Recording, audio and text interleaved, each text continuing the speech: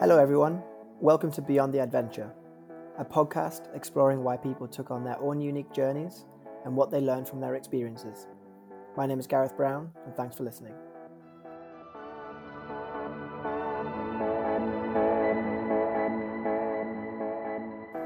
On today's podcast, I have my friend and colleague Matty join me. In the first half, we take a slight tangent and ask some broader philosophical questions on purpose, before coming back in the second half to talking about a passion project and brand that Matty is developing called Bet Noir, which is born out of a love-hate relationship with sport. Matty, we're live. Hello, Gareth. How are things? They're alright. It's hot in Madrid. Everywhere, isn't it? It's a bit of a heat wave. Yeah, it's absolutely boiling. Thanks for joining. You're welcome. Apparently, I was laughing earlier, and a friend of mine was showing me a video of how in London they were so unprepared for the heat that all the chocolate in the store is melting. No. Oh my god, that's devastating. Viral video going around of a supermarket in London with all the Cadbury chocolate just like half on its head turned over. No wonder they're organising these Cobra meetings to figure out what the government are going to do about things. Like, what are they going to do if all the chocolate's melting? I don't know how much of it is, how much of them are memes or how much of it is real. I also saw there was a bridge covered in foil. Was that real? Really? I honestly, I have not checked the news at all today. Is this all from today? Have you just found this out? There are viral things happening in the UK at the moment because of the heat. You've been People Santiago, they're probably a bit disconnected. Yeah, exactly. I've been a bit away, but wow. Well, we'll see how it goes in the next few days. And Madrid is, you've just come back from Paris. Was that hot as well? When did you get back from Paris? I got back yesterday. Wow. But I'm going back. I'm doing a bit of a silly thing. I'm going there and back. I thought I could finish a course online, but the professors decided that they wanted me to be in person to finish it. So when you went to the film school in Paris, or was it with a professor of I'm not sure what the dynamic is. But... It was a film school. It's it's an intensive workshop basically to teach you kind of all the fundamentals of filmmaking, and then essentially the goal is that you come out of there making your first short film. That's so cool. I love that. It's very cool. So what's the experience like? Is it like a small group? Is it just how does it come together? I was quite surprised because it's small. It's quite intimate. I thought it was going to be a big classroom, but there were only about 8 of us. That's perfect, I think. Then you can share some ideas and yeah. Well, everyone essentially is supposed to in 2 weeks make a short. So the production schedule is hectic. It's like one short film a day. So and then the idea is that everyone plays every role. So one day you're a DOP, director of photography, you're handling the camera. The other day you're an assistant director. The other day you're a director. The other day that you're a head of sound. So you try every one of these roles, and then the last kind of 3 days is just an intensive edit. And then we premiere, hopefully, all of the films together. Oh my gosh! What? So are you actually all in each of those films as well? Yeah. So you're also the actors, actresses. That's exactly. Amazing. You have to try everything, and what's a bit limiting is that, and also makes you learn a lot. The only set that you have is the kind of the locations in and around the school. So you just have to make do with what you have. There are studios, but they're kind of empty. You don't have a lot of props. You have to get quite creative. And you can't just kind of venture out and write a scene with like an old man, because there are no old men in that school with us, or like a metro scene, because obviously we can't go out and film the metro. So it's very restrictive, which helps. I feel like I need boundaries. Yeah, it gives you like some good parameters, and then you can go from there. Exactly. So the brief was a bit like, write a short story script, something that could be done, in a room or like in someone's bedroom or in a parking lot or something like that. And did you have to do that in advance of going to the school, or did you have to almost write that when you got there? No, we had to write it when we got there. So they asked us to think about it, and then we had about 2 days to ideate and write a short story script from scratch. We did the beginning of it was very intense on like the history of cinema, directing, all the fundamentals, and then it's like, okay, they put you in a room and they're like, write your script, and there's a deadline to it. But it's good. I feel like I I work well in those conditions. I need pressure and Yeah. I think you thrive under pressure. I need a You were clock. like, If yeah. someone was like, Gareth, you need to write a short story in, I need to have it done in the next hour. You're going to get something done. It might be shit, but that's the whole point. Uh, that's the whole point. It's to write shitty scripts and to just write shitty. I think we're, especially like maybe us, a bit perfectionist, and you kind of never write something because you need it to be perfect. But if someone's just given you a deadline and asked you to write something, the majority of it is probably going to be pretty shit. But that's okay because the second one, the second time around, it'll be a little bit better and a little bit better. I think that's kind of the point. They kind of force you into breaking that barrier that you have in your head. Yeah. Has anybody crumbled yet? Because that's not for everybody, you know. Like the giving a pretty tight deadline, like that can all be a bit too much for people, I and then think, it's like almost game over. Like they just crash, or yeah, always everyone just uber keen and just future actors and actresses of the world, future future, directors. Mentally, everyone is like, I'm going to be a superstar after this. future Spielbergs of the world. Yeah. I think for now, I need to go back there and to find out if anyone's crashed, but I think not really. What's also really interesting is I was also the oldest one in the class. There are a lot of Oh, really? our youngest student was 17 years old, and he was on like the summer on his Wow. school holidays, and it's interesting to see as well. And I said to him, I wish I was like you when I was 17, and I knew that I wanted to do cinema or film or whatever, because Yeah. you have like 10 years on me. Oh my God, it's Um, amazing. When I was 17, I was just like saving money by working in Mathilde so I could go to Ibiza. But he is so adamant on the art of filmmaking and the history of cinema, and he's certain that he wants to be in the industry at 17. That's So I amazing. wish I had that certainty. But yeah, it's a competitive industry, but I've learned a lot. Yeah. So have you got a concept for your short film yet? Are you allowed to share? Yeah, I think so. I'm not sure if I signed all my rights away to the school. Yeah, I wrote it last week. It's actually quite similar to the personal project that I'm sure we'll talk about in just a second. Yeah. But essentially, it's someone like a failed athlete that has been going to therapy, and she's stuck with her therapist, and her therapist can't get through.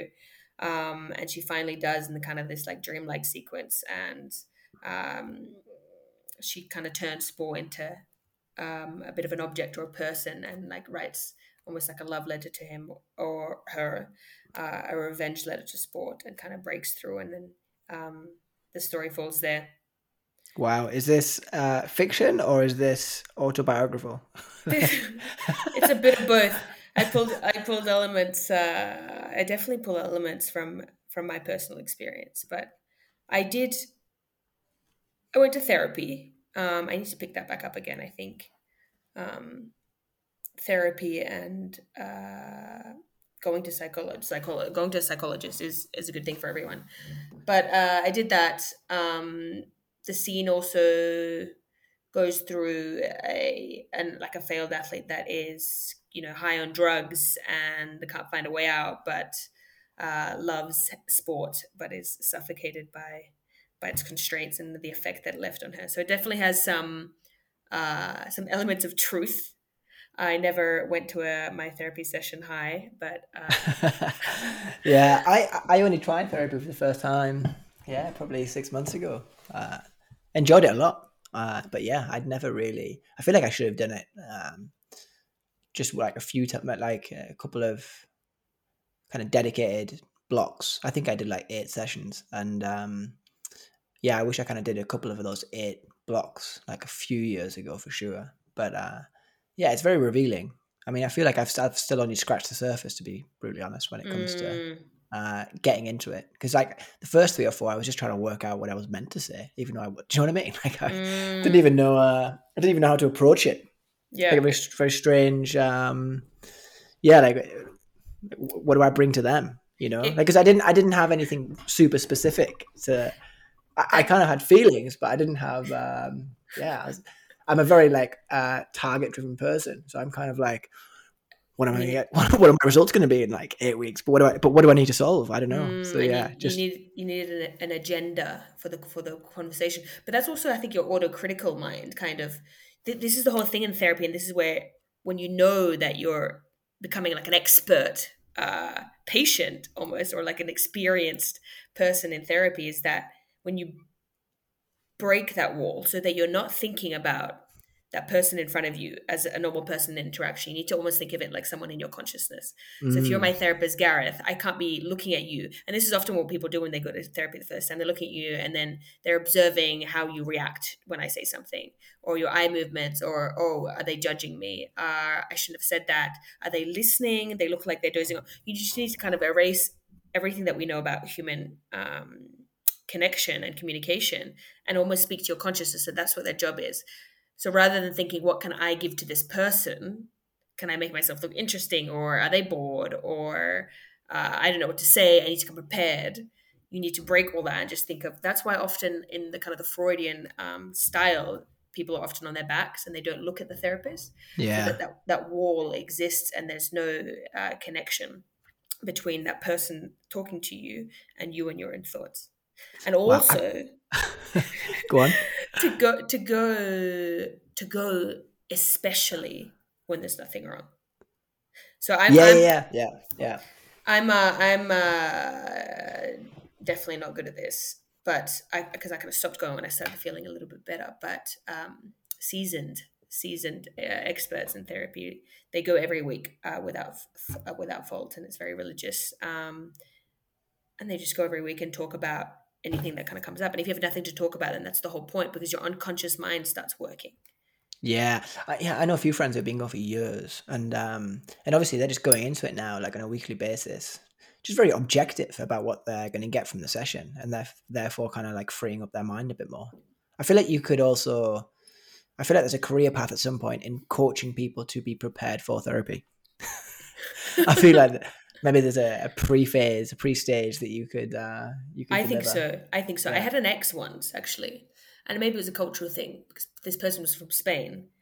Um, but everyone needs help, and this person obviously needed help, and had their own shit that they were dealing with. But the perception of this person was that they felt guilty going to therapy because they thought that they were taking uh, time or resource away from people that really needed it. And then, but it didn't make any sense. I was like, how do you judge who needs it more? Where do you draw the line, and where does the emergency kind of come in? So that's kind of what this person felt. It was like a cultural one. They felt guilty for taking that spot, and two, for them, it showed that there was really something dramatically wrong if you had to go to therapy. Whereas I just see it as an exercise of the brain. As we work out, we should also work on our heads and our mental health. Yeah, I agree. It's just the a cultural aspect is definitely one. I think especially in Switzerland, it's more like you just go and seek it out, and everything's privatized anyway. But in the UK in particular, like it feels a bit more like from the people I know, it takes a lot. They have to like seek out, go to doctors, nurses. It feels like it's very difficult to get uh, to therapy, as in especially through the NHS, and because people are so used to healthcare through the NHS of any kind, that's their norm. They don't automatically think private. And then even when you do get it, you get given 6 sessions max, and then like that's kind of it. It's very difficult to get another set. I mean, that's very very specific, but I Mm, do kind of understand from certain people's perspectives when you hear those types of kind of narratives and stories. There's a finite number of options out there, and therefore I feel like I am taking up someone's time. But I think you're right. I think we just need more therapists and coaches and more people just being open to, as you said, working out the mind. and more of, I guess, respect for the practice. It's kind of what's happened with yoga and meditation over the last 10 years. But essentially, it's just that even if you have nothing to say, it's a space where you dedicate to focusing on your thoughts and observing them, in the very same way that yoga or meditation often do. That you sit there with, even if you don't know what to talk about, with a therapist for an hour or 30 minutes, and she's or he is staring at you, and you're just like, well, I don't know what to say. And maybe that person gives you a prompt, or maybe not. Maybe you, in silence, that's when your unconscious mind starts to kind of unravel, and the real reason of why you showed up there is revealed. Did you ever find out why you actually took the initiative, or was it just like a freebie that you got on the street and someone was like, free therapy sessions? No, no, no. I know. I thought about it for a while. I think for me, I had already done some like coaching stuff, uh, You and had I been found that coached. yeah, I'd been coached. Yeah, I mean, I did a bit of coaching on the other side, but more from a work perspective. And then I also do. But why did you seek out the coaching? Yeah, exactly. It was more like that's a good question. I think I just really wanted a bit of help with like structuring my thoughts because I was very confused about where should like I be right now in terms of whether it be career or whether it be like more thinking about what's the next 2, 3, 5 years look like, and I was just kind of thinking like what does all this feel like? What's this look like? What, and then also I feel like I want to do like 100 things, like Mm, and like I don't know how to prioritize different aspects, and I think it was more just that I was just having a lot more of those questions to myself and also with my partner. Yeah, on a regular basis. And I was like, do you know what? I just feel like I need to do some coaching. Also, I randomly did like a outdoor first aid course, and I met a coach there, and I started talking to him, and he started telling me about what he does, and we went into quite a bit of depth because we like did this outdoor first aid thing for like 3 days. And then after that, I was like sold. I was like, oh my God, I should go and see a coach every week. And mm, then I did a few of those. And then I was like, that's really interesting. It definitely helps certain areas. But you know what? I feel like actually doing a bit more kind of therapy would be almost a natural next step to kind of explore some different areas. So yeah, mm. I think it was kind of a bit of luck, bit of like questioning some of the things that I was wanting to structure some of the questions I was having and prioritize, but then just naturally evolving into Mm. why not just ask some much broader questions? Yeah, it's our Yeah, standard anxieties on life, the kind of who am I and what am I doing yeah, here? yeah, Philosophical debates. exactly. Do you think everyone has those questions? Or do you think sometimes I look at people, I'm like, has that person ever had a philosophical debate in their head? Or are they as tortured? Sometimes I think, is everyone else as tortured as I am with these kind Yeah, of I know what you questions mean. on like, Yeah, what are yeah, we doing here and what is the purpose of this life? yeah. I think so. I mean, not everybody for sure. Some people, I think, like I see some people, I'm like, they look genuinely like really happy about where they are now and where they're going and where they're going to be in the next 50 years. But I do think that's the niche. I think that's the smaller portion. It's a good question. I hope that everybody asks those questions. I think so. But I also had an ex housemate once, one of my first houses in Madrid, and I love the guy, but he refused. I think it scared him. He refused to think about the kind of the deeper purpose of life. And we get quite heated when we would have philosophical discussions. So it did make me realize that he did care and he So, had so, had so those what thoughts. would yeah? So what would like the stand be? Like he would just say, "I just don't want to talk about this," or it would like what would it be? He basically just thought that every kind of like purpose driven like mental health or self help book, it was full of shit, and people are asking themselves too many questions, which I kind of agree with him. He was very practical about. He was in finances, and they were Yeah, mathematician, so he was very practical about the way he kind of observed life, and it was everything was objective, and just kind of do it and don't think so much. Whereas I think other people with other maybe reservations or anxieties or maybe a bit less self confidence, they really criticize their own thoughts as well a lot, and well, question everything.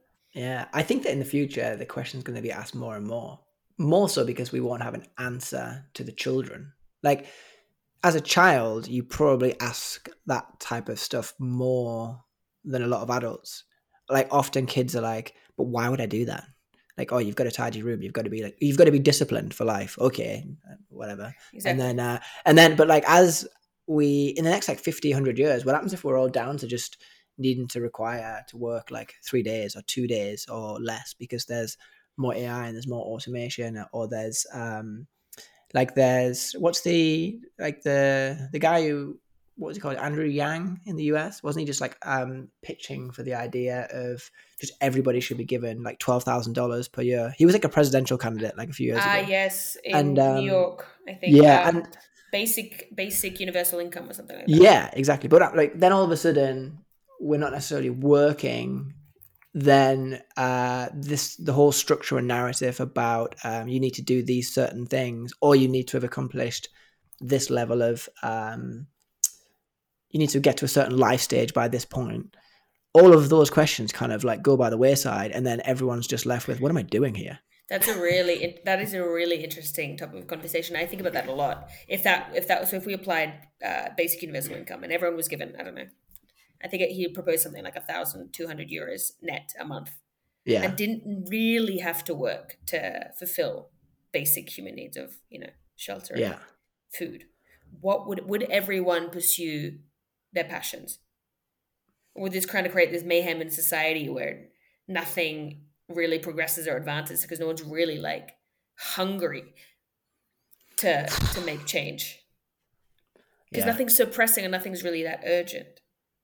I think there's Where do you get that? Where do you get the sense of urgency from?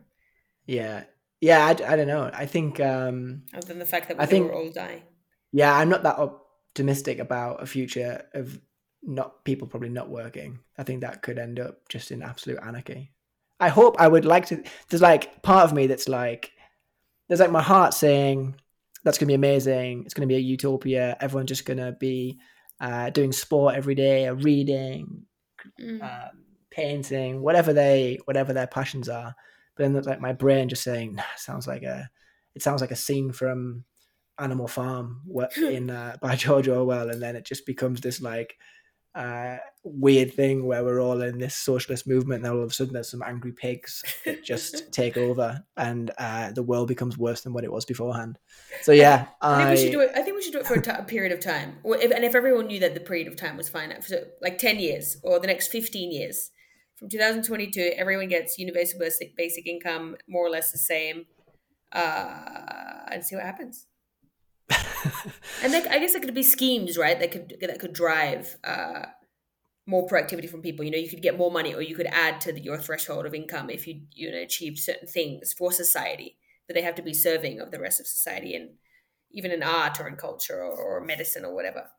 Um, yeah, I think I would love to see like some kind of like interim step. I'm not sure we can leap that far. Like imagine if between the ages of like 18 and 20, you have to do like a year service to society, and then followed by like a year of self fulfillment, let's call it.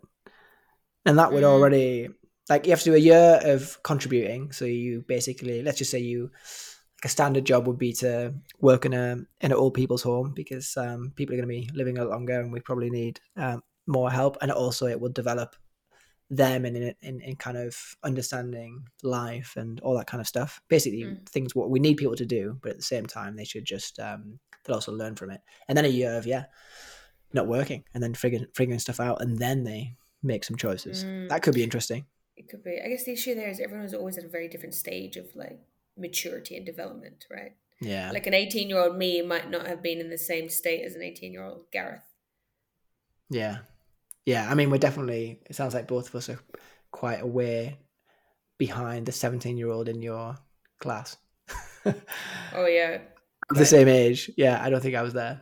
Yeah, but we've gone properly off on a tangent here. That's So the let's go almost back to your film you're creating, because the essence of it, or one of the reasons why you're doing it, obviously there's part of that is to just develop skills, and I know that you're an eager learner and just want to find out more stuff, but you also probably want to start doing some filming for a little personal project, right?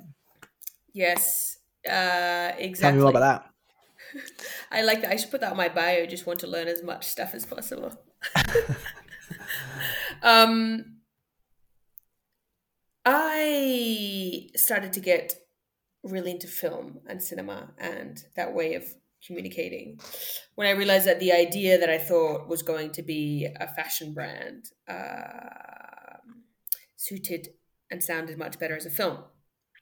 And essentially, that is I switch between like my theory or my hypothesis or the proposal that elite sport or the pursuit of elite sport is the best and the worst thing to happen to someone.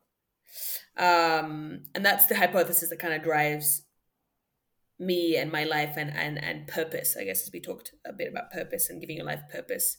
And I Yeah. thought a lot about that in my teenage years and my years coming out of sport, because in sport I was inside the system, and it's only when I kind of came out that I realized um, that I was lacking purpose.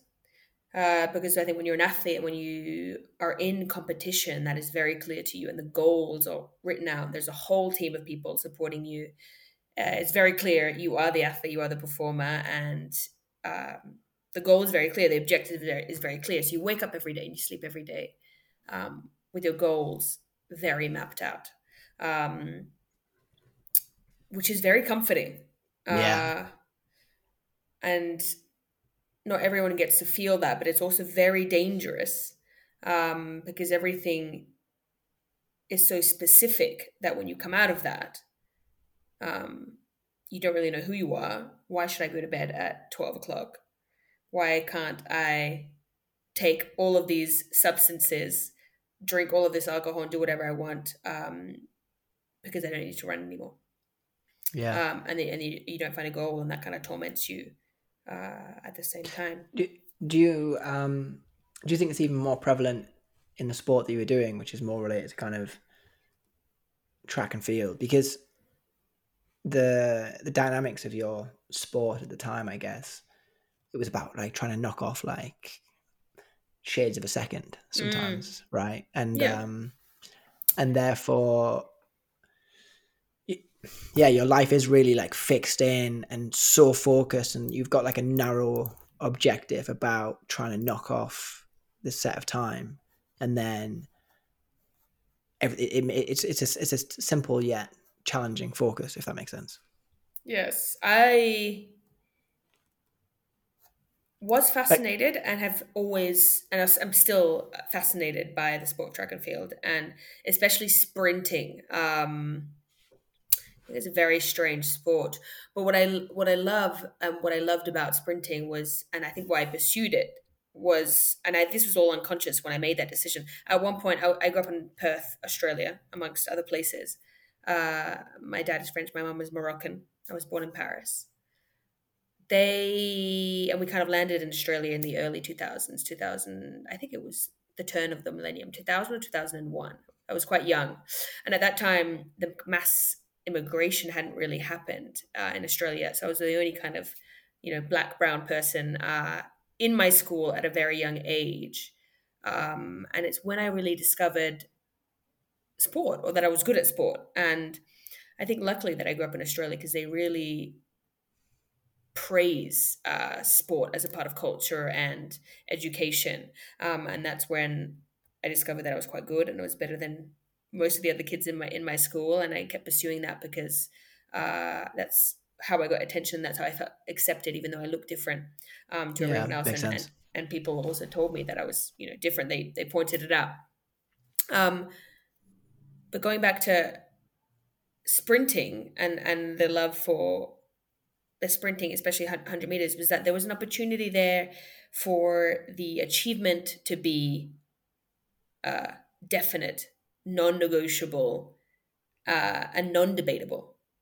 If you are the 100-meter champion in the biggest sporting event in the world, for example, a world championships or an Olympics, where the whole world is watching, for that moment in time, immortalized, you are the Yeah, fastest human on earth.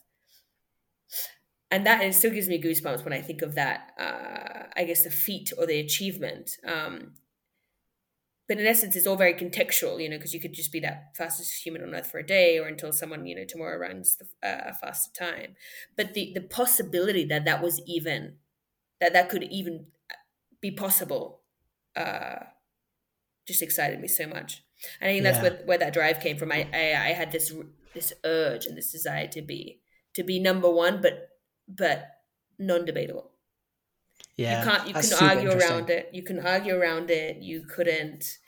give any context towards the reason that you weren't, you could be, without being in the room, everyone knew who the fastest person in the world was, because it's there and it's time and it's immortalized. That's what it That's super strikes me. interesting. I kind of find, I just really wonder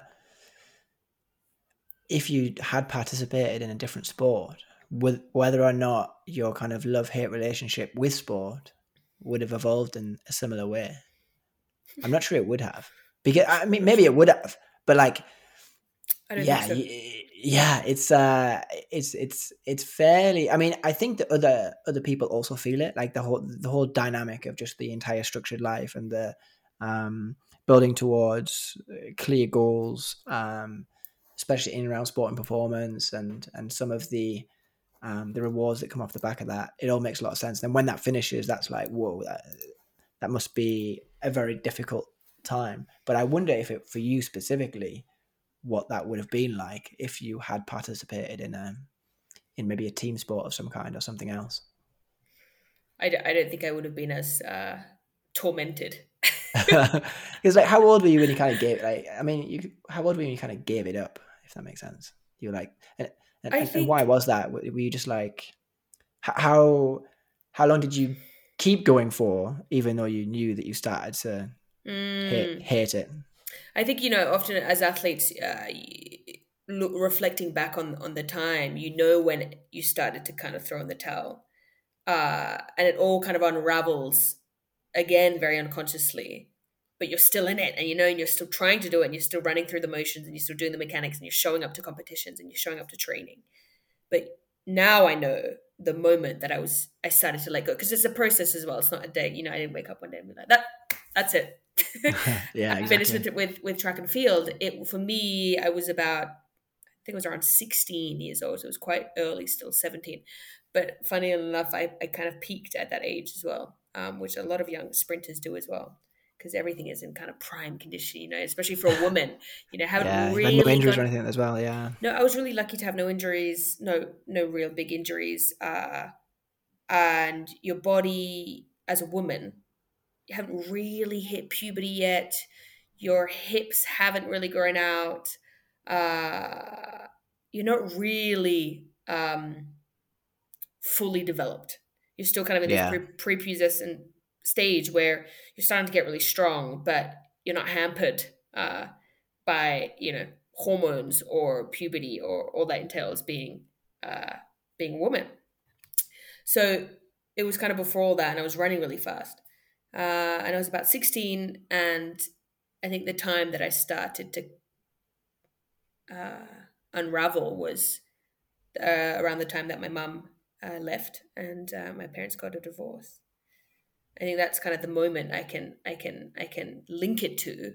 And after a lot of therapy work, Gareth, yeah, I realized that one of the key factors of the driving forces behind my purpose to run was actually my mother, and the fact that she was there without fault at every competition. She was there spiritually, she was there emotionally, and she was there physically. Um, was my main driving force as to why I was running. I was running for her and for me. So when she left and she disappeared, she left my dad, a big family explosion. We didn't talk to her, me and my siblings, for a long time. Obviously, she didn't show up to my races anymore. Well, I didn't invite her. That was the moment I started to see the emptiness and the sadness in athletics and my sport and what I was doing and running there in my lane alone, and I felt completely alone. And it's funny because I felt a similar feeling, like it's almost parallel sensations. A similar feeling when I found the depth, the black hole in partying and that kind of lifestyle after I left sport. And there's a very similar feeling that there's a moment where you just feel all the darkness around you and the sadness in what you're doing, and you notice it. So in athletics, it was not so much I noticed everyone else around me that was sad, because I can't project that yeah, onto yeah. onto my other competitors in the lanes next to me. But I remember concisely, I was in a lane at the start of the 200-meter starting line, and I felt sad. I was anxious that whole week leading up to a competition. It was a generic Friday night competition at the local athletics track. I was anxious and I didn't want to run, and that whole warm up was horrible. My whole warm up felt like torture. I didn't want to be there. I didn't want to be warming up. Uh, I was hating every minute of it. And I stood on the track. This was not my last race, but my last official competition was similar lead up. And I stood on the track and I looked around, and it's the first moment that I started a little bit of an existential crisis in sport. I looked around me and I looked at the lane that I was in and the line and the guy with the starting gun, and I just thought, what are we doing here? To see who arrives to the finish line from the start line. I'm in a lane with 8 other girls, and we're waiting for this guy, this dude, to tell us to start, and that line to tell me when to finish, and that's it. So I had a bit of an existential crisis on the starting line. Did you do the race? I ran that one. I ran that one, but the last when I stopped and I decided I would stop running competitively, that same scenario happened, and that time I actually got down to the blocks. I got up into the set position, and I didn't take off when the gun went off, and Wow. that's when I knew. Yeah, it was almost like a self-inflicting strike in my head. Yeah. My head was like, "You're not gonna go. You're done." It's all very dramatic to be happening on a. But this is what I mean. You don't know what happens in these athletes' heads when you're staring at them from the grandstand or around you. That was my own personal experience that was happening, and I wasn't at an Olympic level or anything like that, but I was extremely tormented by myself and by my sport, and the fact that I wasn't running as fast. Obviously, when you start to drop off mentally, your training's not the same, you don't have the same attention to it, etc. I wasn't running as fast, and when I saw my times slowing, I started to auto-criticize myself even more and become more self-aware and conscious of what everyone else thought of me around me. And because I'd grown up as this little sports star, that was legitimately my email as well. My first Hotmail was little underscore sport underscore star Wow. underscore Amazing. underscore rocks. But when you grow up as a little sports star, everyone attributes that label to you. So I thought I made up the narrative that everyone expected me to win and everyone expected me to run fast, and everyone was there to watch me put on a show. As I had done. That's the reason I stayed in the sport when I was 11 and running at my local school carnival, because when you're 3 times school champion and you know that people are waiting for you to run and waiting for you to win by a margin of 40 meters because it's entertaining for them. So I grew up with this mentality that I was there to perform for others. And in turn, that's what made me want to continue running. And I never thought about how much I loved to run and how much I felt good running. Now I know, and I'm a born athlete. It's inside of me that I love. I love to run, and I love my body when it's running, and I love to sprint. But that all got a bit lost because of the structure of sports culture today and the way we celebrate in so many wrong ways the winner, and just the way of structure of elite sports especially is disruptive. at such a young age. I mean, because at this point you were like probably like what breaking into like the national team and stuff, or the national age groups and things in Australia, and it is such a young age to. It's a great thing to be put on that stage, but at the same time, it's a lot of pressure, and it's there's a lot going on there without the young person really knowing what it is they're getting themselves into, if that makes sense.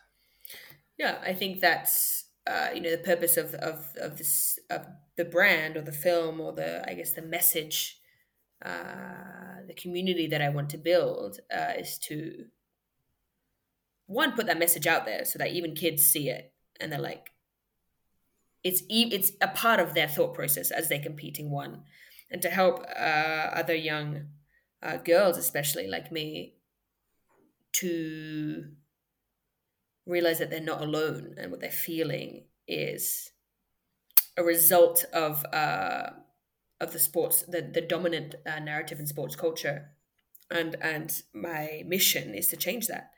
Um, and to change the way we see athletes, and to change the way we look at sports culture, and to put that message in people's head, and to protect the athletes. It's one, to protect the athletes, but also just to not to re-educate, because I don't think, I have the audacity to think that I can re-educate anyone. It's just one. It's like a personal vendetta. It's like I call it my bitter revenge at an industry that chewed me up and spat me out the back. So one, it's just my revenge letter. Yeah. To sport, dear sport, I hate you, but I love you. Um, because it's on my heart, so I need to get it out. And I also know that other people think the same. So one is it's an artistic expression. Two, it's to educate kind of the monkeys in the grandstands. Like, hey, we're not your performers.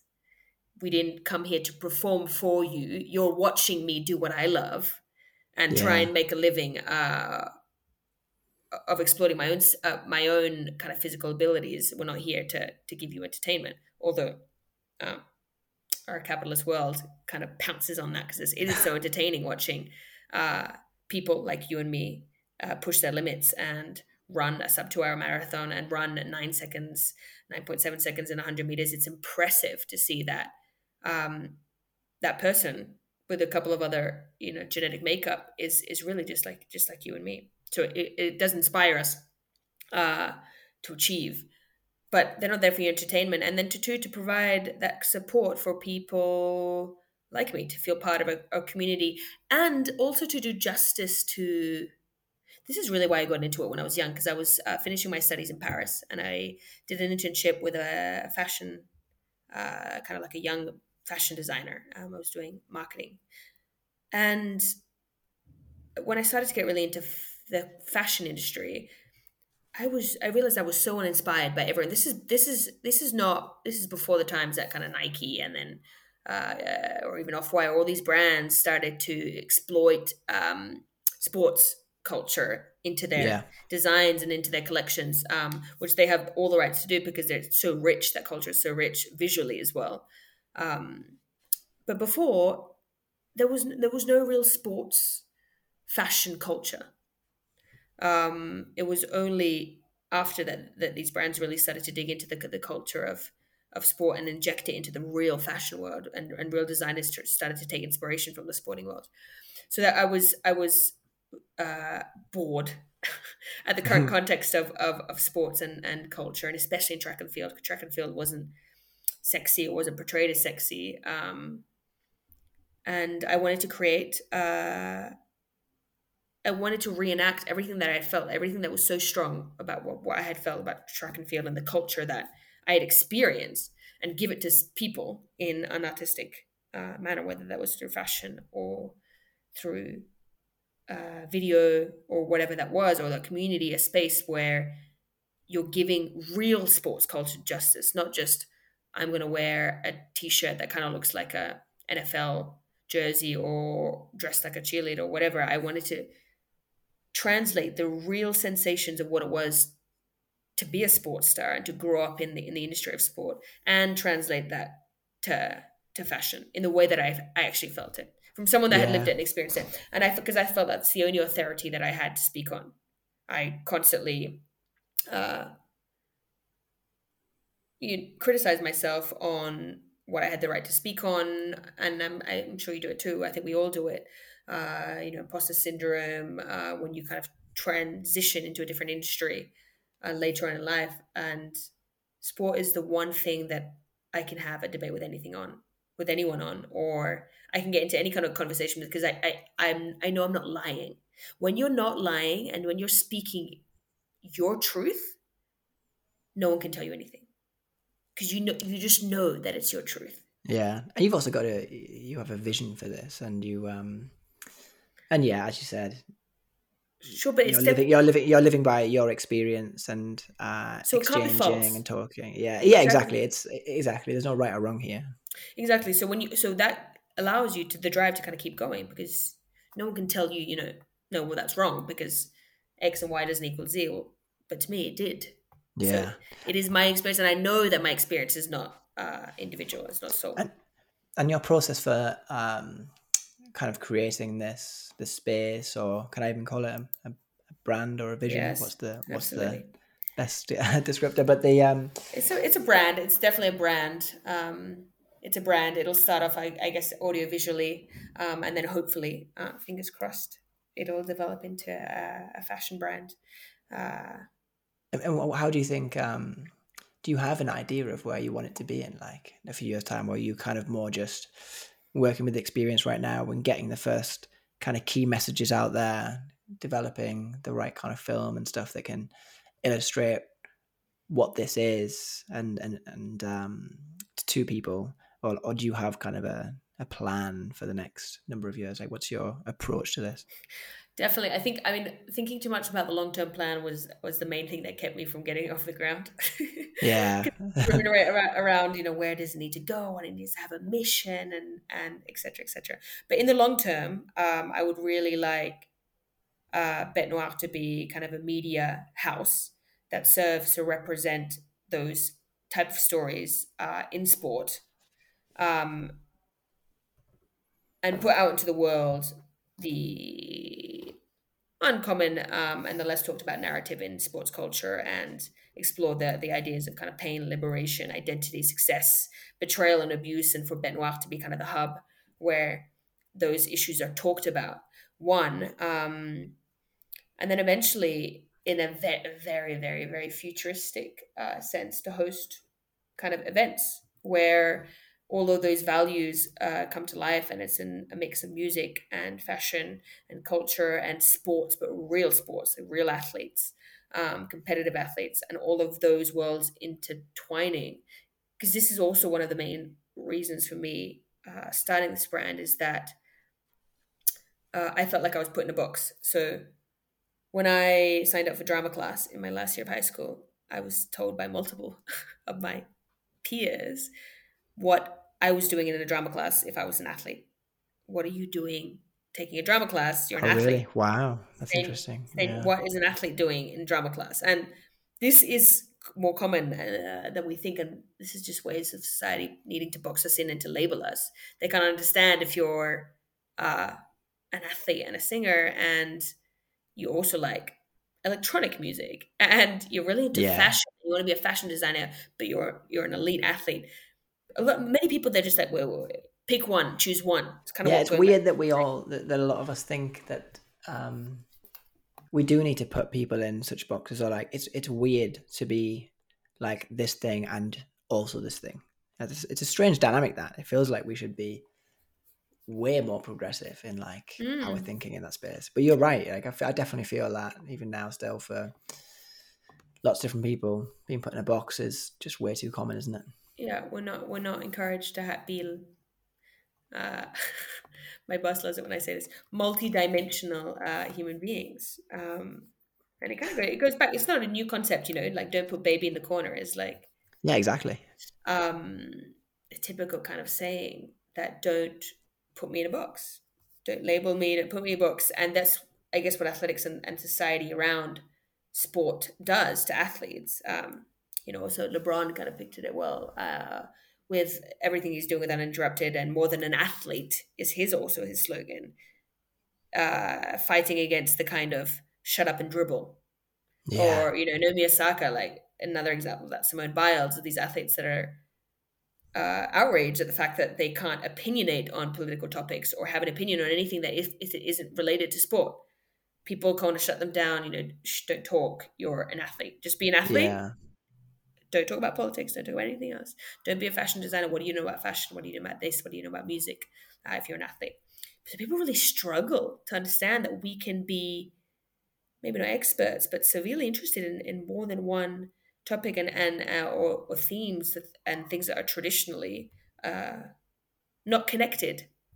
it's also such a strange dynamic because the traits that often exist within people in high performance of any area is often it translates across to other areas. So like if an athlete is a high performing athlete like a LeBron, it's also quite likely that when he puts his mind into studying a topic or investing his time in something else, he's going to dedicate himself and be disciplined enough to really invest in that thought process.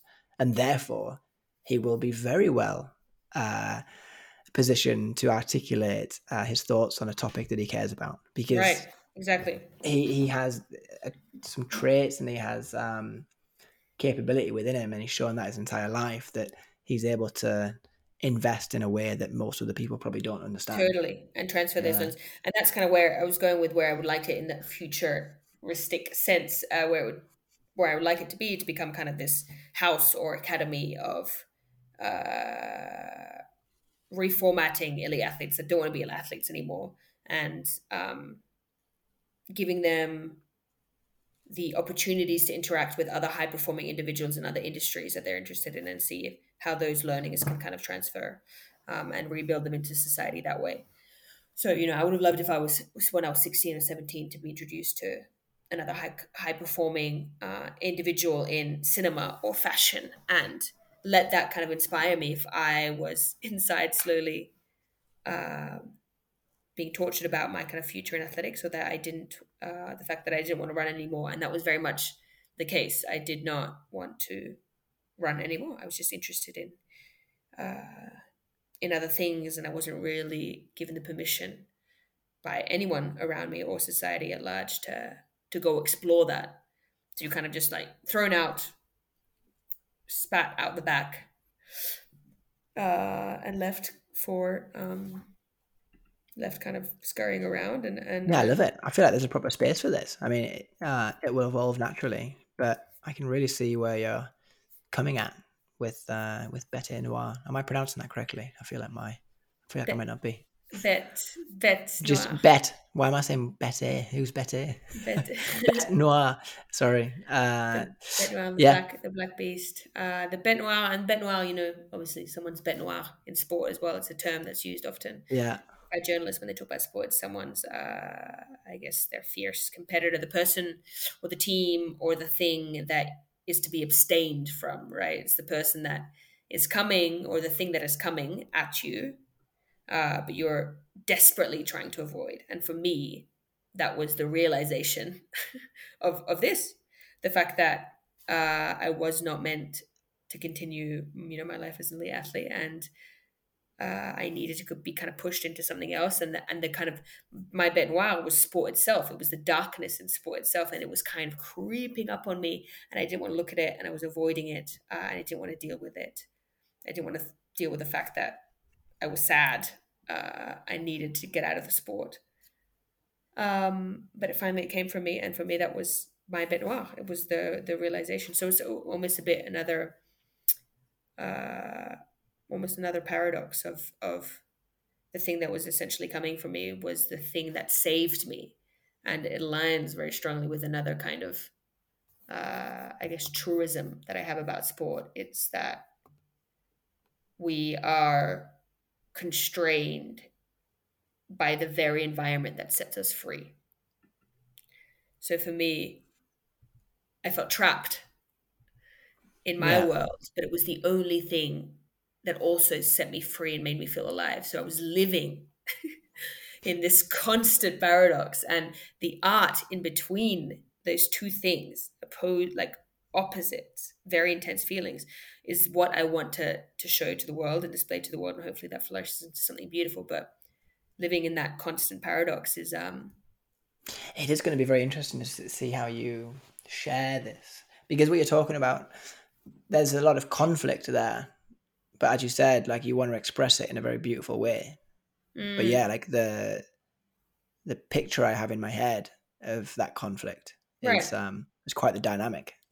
So also just is proposing the message that everything is contextual. I think it was Yeah. Albert Camus, I think, is a French philosopher, and he said, in French, "Il n'y a rien de hors de contexte." There is nothing out of context. Everything is contextual. Mm, Uh, I like that. so everything, your message for me, Benoit, that is that whole message is that it's the opposite every time.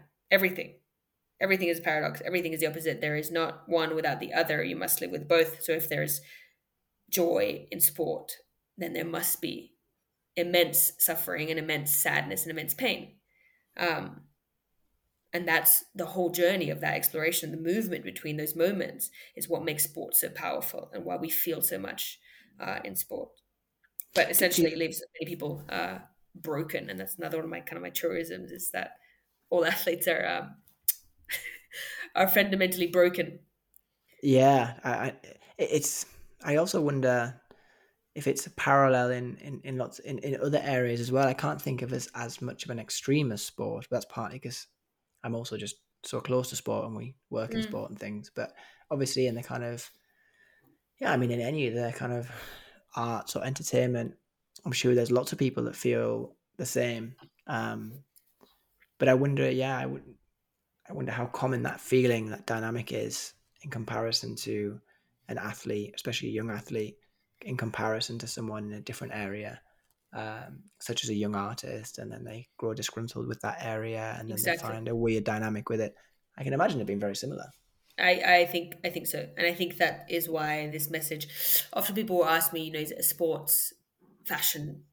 Is it a sports brand? Like, are you going to, deliver sports clothes? And my message was always no. I think that the precisely this is why I wanted to deliver this message through the sports lens is that it's not just for people that it's not just for athletes, it's not just for people that are familiar with sport, it's for everyone.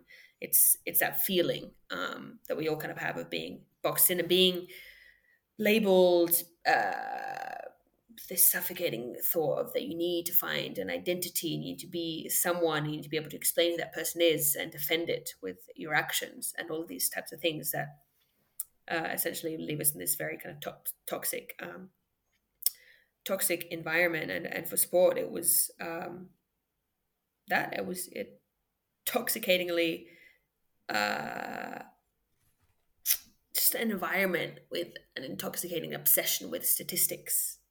Yeah, And win loss ratios, and there was no room for any context. So, physical abuse, sexual abuse,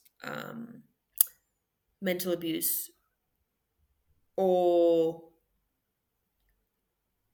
come in hand with the person that you're potentially applauding on the podium. And it's not to, it's not, I'm not saying that we shouldn't applaud them. I'm saying just think about what you're clapping for. Be aware of the reasons that you're clapping and everything that the person may or may not have had to have gone through. And I'm not saying that's true for everyone, but for many people, and many people on the top of the podium, it is. So another one of my sayings is that everyone claps for the wrong reasons, and it's just a way of displaying that you see people on a podium and we clap for them, but you don't really know what you're clapping for. that is also interesting. Wow, you thought a lot about this. I A also lot. liked your quote. I think on your website it said something around the I desire the things that will destroy me. Love that. But yeah, I it's decide on the yeah. things that will destroy me in the end. Are you just coming across all of this stuff like naturally? Or are you really like out there searching I quotes on this? No, no, I research it. I research it a lot, and I see things, and that really resonate with the message. And I can see you walking down the street and you see something like that. Yeah, that's it. Like I take context. I take That's a me. photo of it. I'm not. Exactly. I'm noting that down. Yeah. I think, yeah, and it's a very natural feeling. And I think that's what I urge other people to do is just like be awake. And be awake when you're talking to people. Be awake when you're walking in the street. Be awake when you're reading things. Um, and the more awake you are, I think, the more your interests or what you gravitate towards become clear, and the less tormented you start to feel. I think that's personal experience. Wow. Well, we might want to wrap it up there if that works for you. Yeah, leave it That on was that point. awesome. Thanks for sharing that.